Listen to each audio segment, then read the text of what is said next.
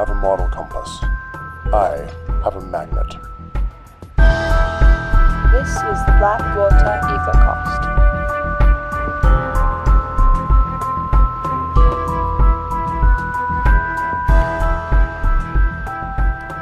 Quite apart from drawing the Grey Stripe's attentions away from my property, the voyage from Amalree to Southampton gave ample time to put Leviathan through its paces. It has many innovations to improve its capacity, efficiency, and abilities, and I wished to test as many of them as possible on this, its first official outing. If you visit Blackwater Castle, I'll be sure to give you a tour. My priorities are, as you might imagine, different from those of other airship designers, and far more prone to mechanical enhancement. Opulence and convenience are achieved by minimizing areas Count von Zeppelin emphasizes on his airliners, or going to lengths his company would not consider worthwhile. The result allows me to be conveyed in baronial style, if one uniquely my own, while sacrificing nothing which matters to me, and without incurring any of the nuisance which tends to accompany air travel. I may tell you more about it another time, if you haven't the opportunity to see Leviathan in person, but I suspect I am wandering off topic. Arrival in the airship harbor outside Southampton produced a satisfying stir even among the experienced crewmen who worked there. Appreciation for the unusual design and size of my well-named craft is the sort of thing which pleases in any case, but this had the additional benefit of guaranteeing that the correct persons would know I had arrived. I would leave by railway in short order, and hoped that Leviathan's continued presence for a day or so would cause any would-be pursuers to believe I had also remained, at least for long enough to get well clear of the area, which of course is nothing like what happened. When I do not travel alone, I prefer to travel with 2 or 3 of my people. More is useful only in specific cases, and 1 always seems to be more than necessary, or fewer than needed. Fewer than needed seemed the more likely of the 2, due to the flora of southern England's cheerful response to the recent rains. McThomas, having a pollen allergy, began sneezing off and on before we had even landed. Therefore, as well as McThomas, I brought River Fabrice. She has proven handy when traveling, has no pollen allergy, and was present already, and I was certain the Leviathan would make do with 1 fewer mechanic during the return north, skeleton crew though it be already. As I waited at the railway platform, having just sent McThomas to get our luggage stowed and Fabrice to send a parcel by post, I saw a trio of figures in grey cloaks among those already boarding. The 3 were doing a dreadful job of trying not to look like they were looking for someone. It wasn't what I had hoped for, but was more or less what I had expected. If they were still looking, they had not yet seen me. I smoothly stepped back a pace to put a pillar between us. I could hear McThomas trying to stifle a sneezing fit far down the platform, and sighed.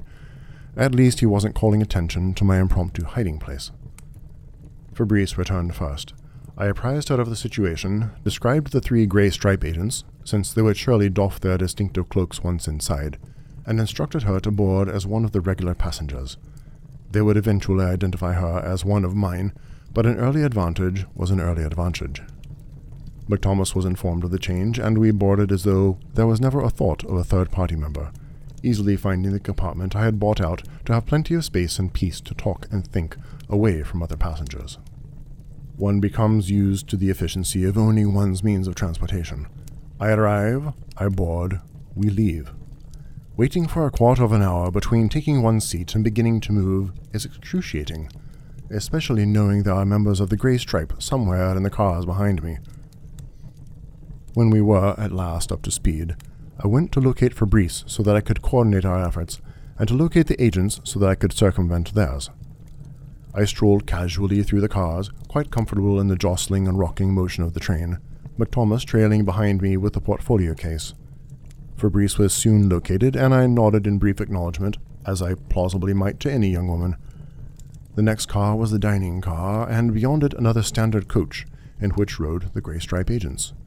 They studiously ignored our passing, doing the same when we came back the other direction. Along the way, McThomas gained his sea legs, as it were, and neither lost his balance nor gave away the fact that we knew who the agents were, and paused only once to stifle sneezes and blow his nose, as we passed again through the dining car.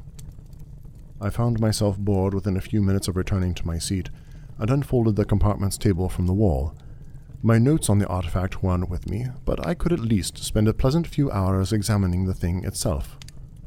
I set the portfolio case on the table, opened it, paused, and looked across the table into McThomas's startled face. He stammered in apologetic incomprehension. Yes, I know. They almost certainly switched it in the dining car as you used your handkerchief. And that's enough apology, I think. You may be sorry about that, but this does give us something interesting to do today. It's a cleverly made decoy. Feels almost identical to the real thing. Certainly looks alike from the outside, though these are fairly common. A duel of wits should be invigorating.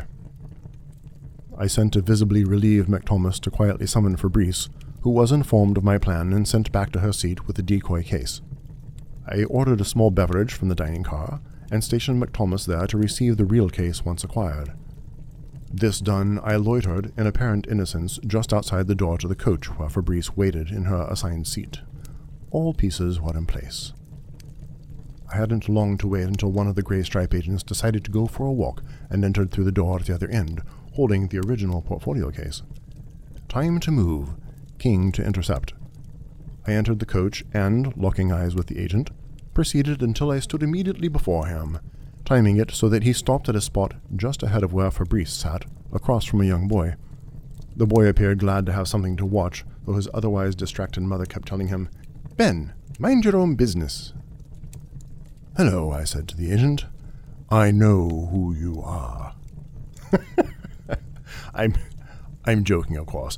Naturally, I know who you are. Several of my staff look forward to the monthly installments of your stories in the papers. Magnus Elphinstone, Baron of Blackwater, at your service. Confused, he took my proffered hand. "Ogden. Archie Ogden, at yours, sir."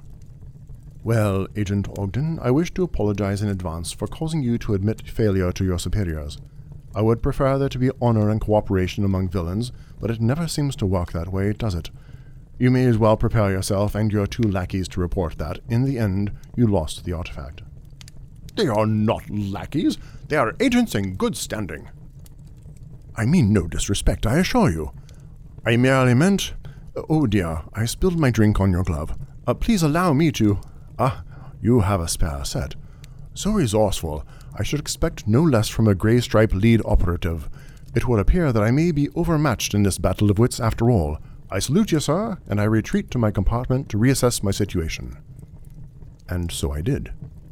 Fabrice later reported that Ogden, somewhat baffled, watched me leave, then returned to the door he had entered by, where he met his compatriots and gave them the case which they took back into the dining car, while he cautiously followed me to determine if I had in fact gone to my private compartment.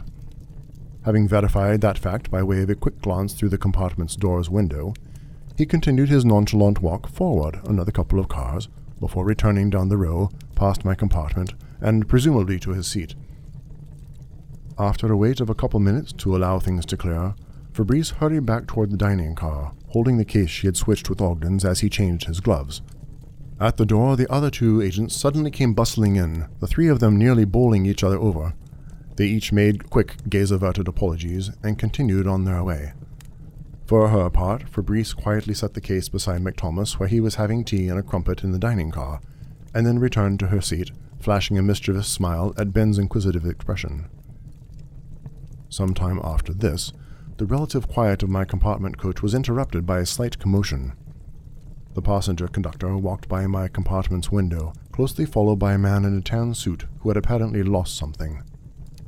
"I'm absolutely certain I had merely set it beside my compartment's doorway before visiting the washroom. I'm a man of precise habits by nature and by occupation. Mr. Harris, you remember seeing it when I boarded, do you not?" A railway attendant, apparently Mr. Harris, followed the conductor and passenger, nodding worriedly and wringing his hands. I thought nothing of it until McThomas arrived a while later to inform me that there was a 3rd identical portfolio case on board.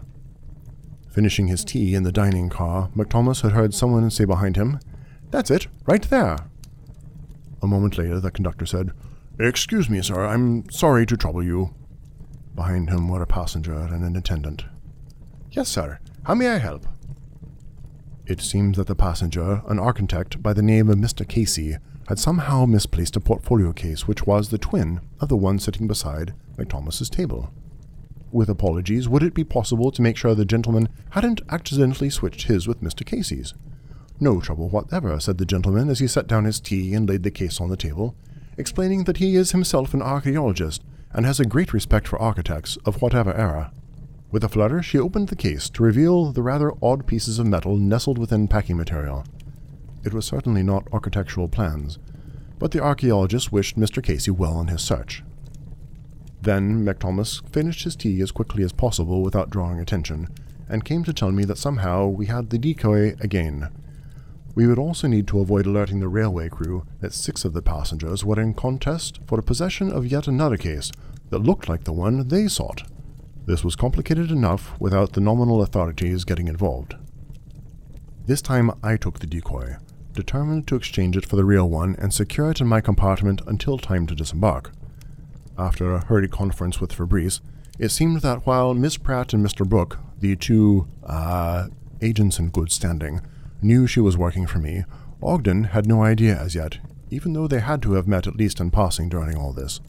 Perhaps they were minimizing conversation to maintain some sort of secrecy.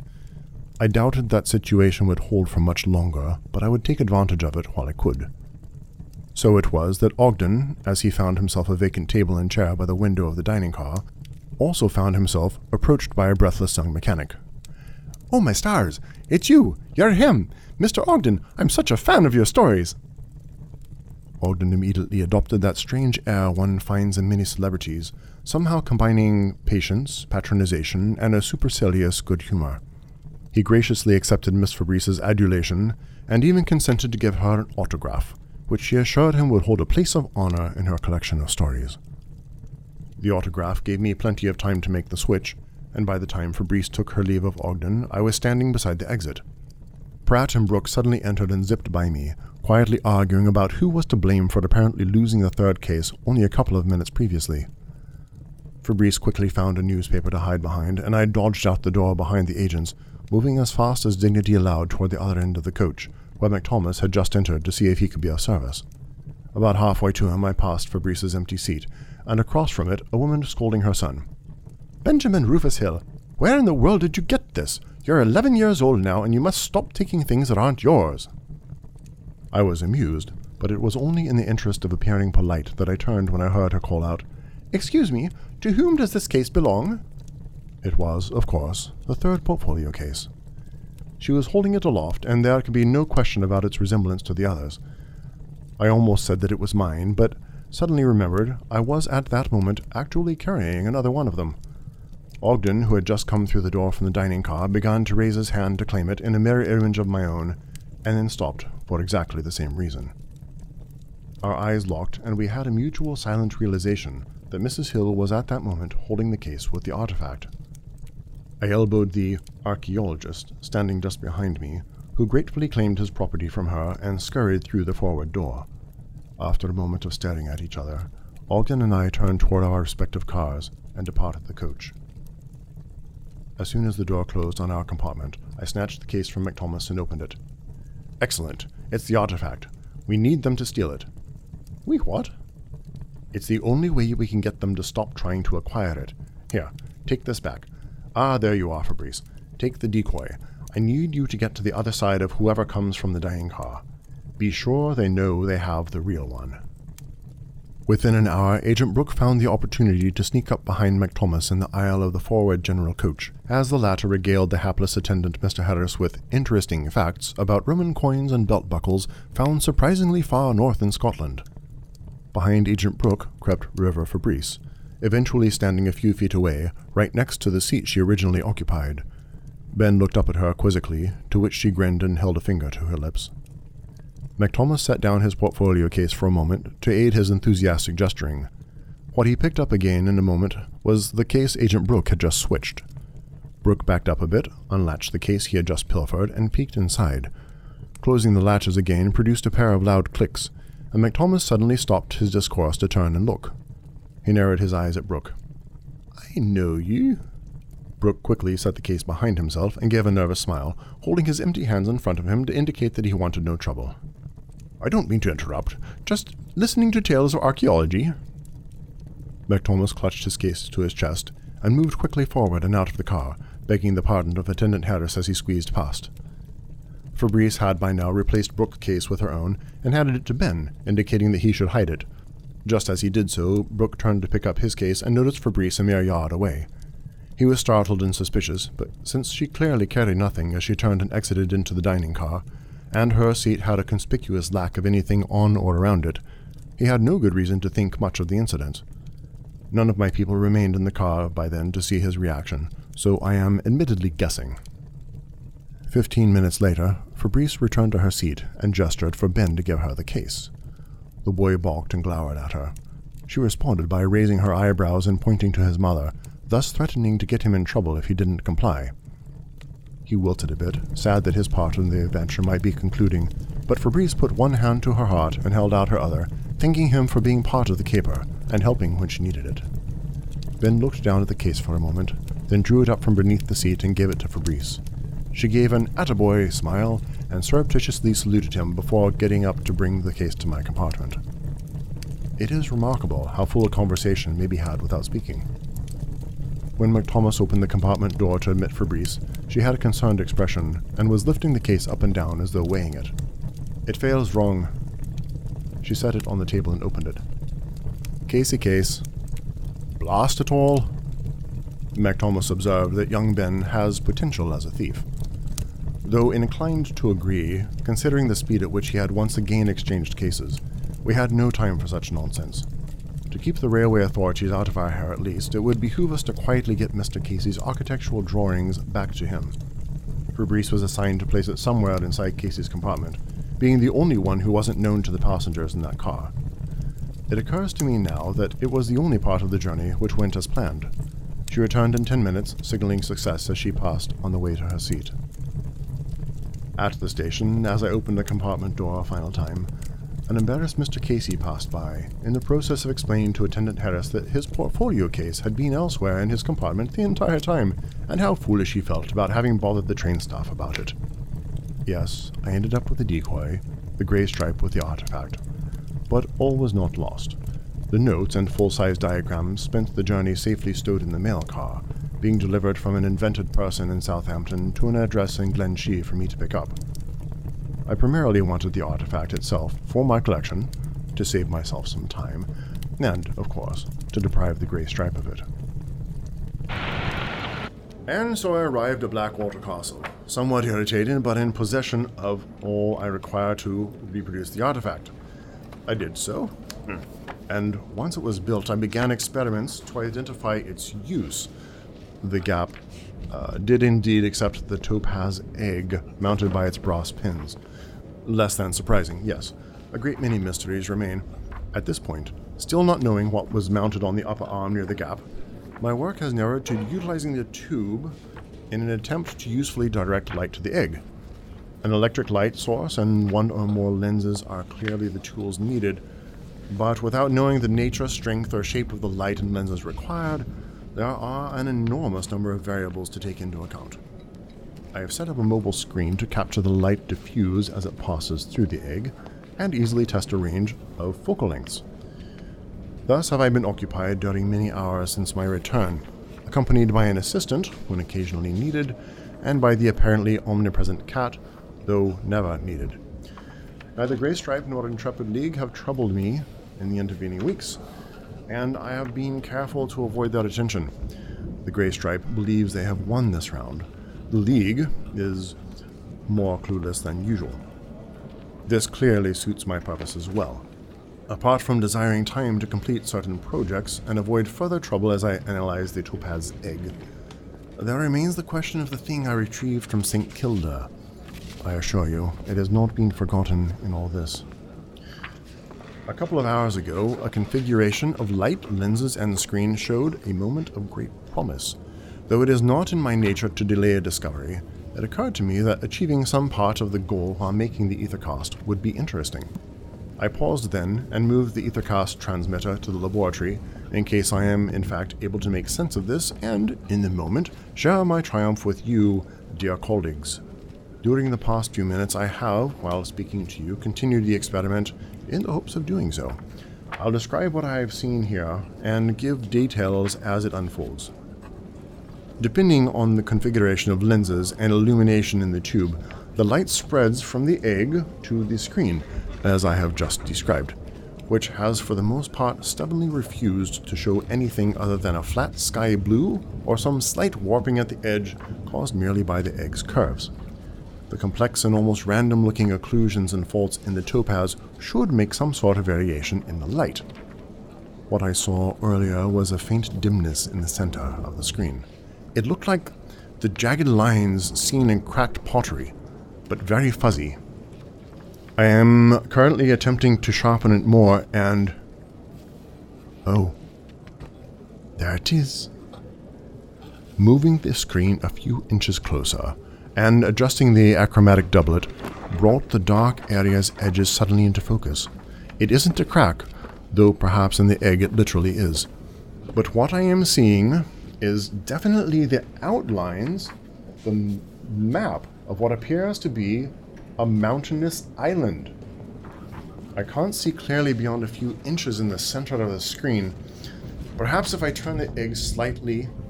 yes, it works! The edges rolled off and out of focus on one side and rolled right in on the other. It's a dizzying effect.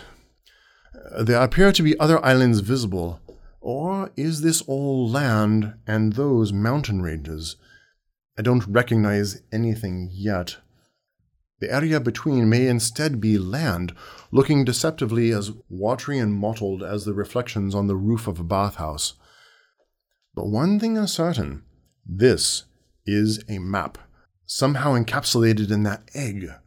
When I turn it fully, the map comes around and repeats without seam or break. What vertigo-inducing cartography would find this useful? I must explore it further. There is surely an answer. Now that I have the configuration in hand, all its knowledge shall be mine. Hidden science, exploration, mysteries and puzzles, each chained to the next in a great web of discovery. This, dear colleagues, is what drives us to feats of madness, to defiance of all law and convention, to the very edges of mortal mind's capabilities. This, my fellow mad scientists and outcasts, is vindication and fulfillment. The only other creature here to see this with me is the cat, and he seems more interested in the exaltation than its cause. Silly thing, you can't know what is happening here, or imagine its import. But you do rather stare, don't you? Those enormous blue eyes set in your steel-gray fur, wide with wonder at my sudden jubilation. Honestly, I don't remember them being that wide before. The strange motion of the projected map seems to have affected my balance. My ears have a strange roaring, like I have stood too quickly. I would sit if I could find a chair, but I seem unable to look away. The edges of my vision are rolling like the edges of the map. I feel I'm spinning into blue pools, and I know I am motionless. In a silent room, I'm deafened. Without moving, I fall. I remember.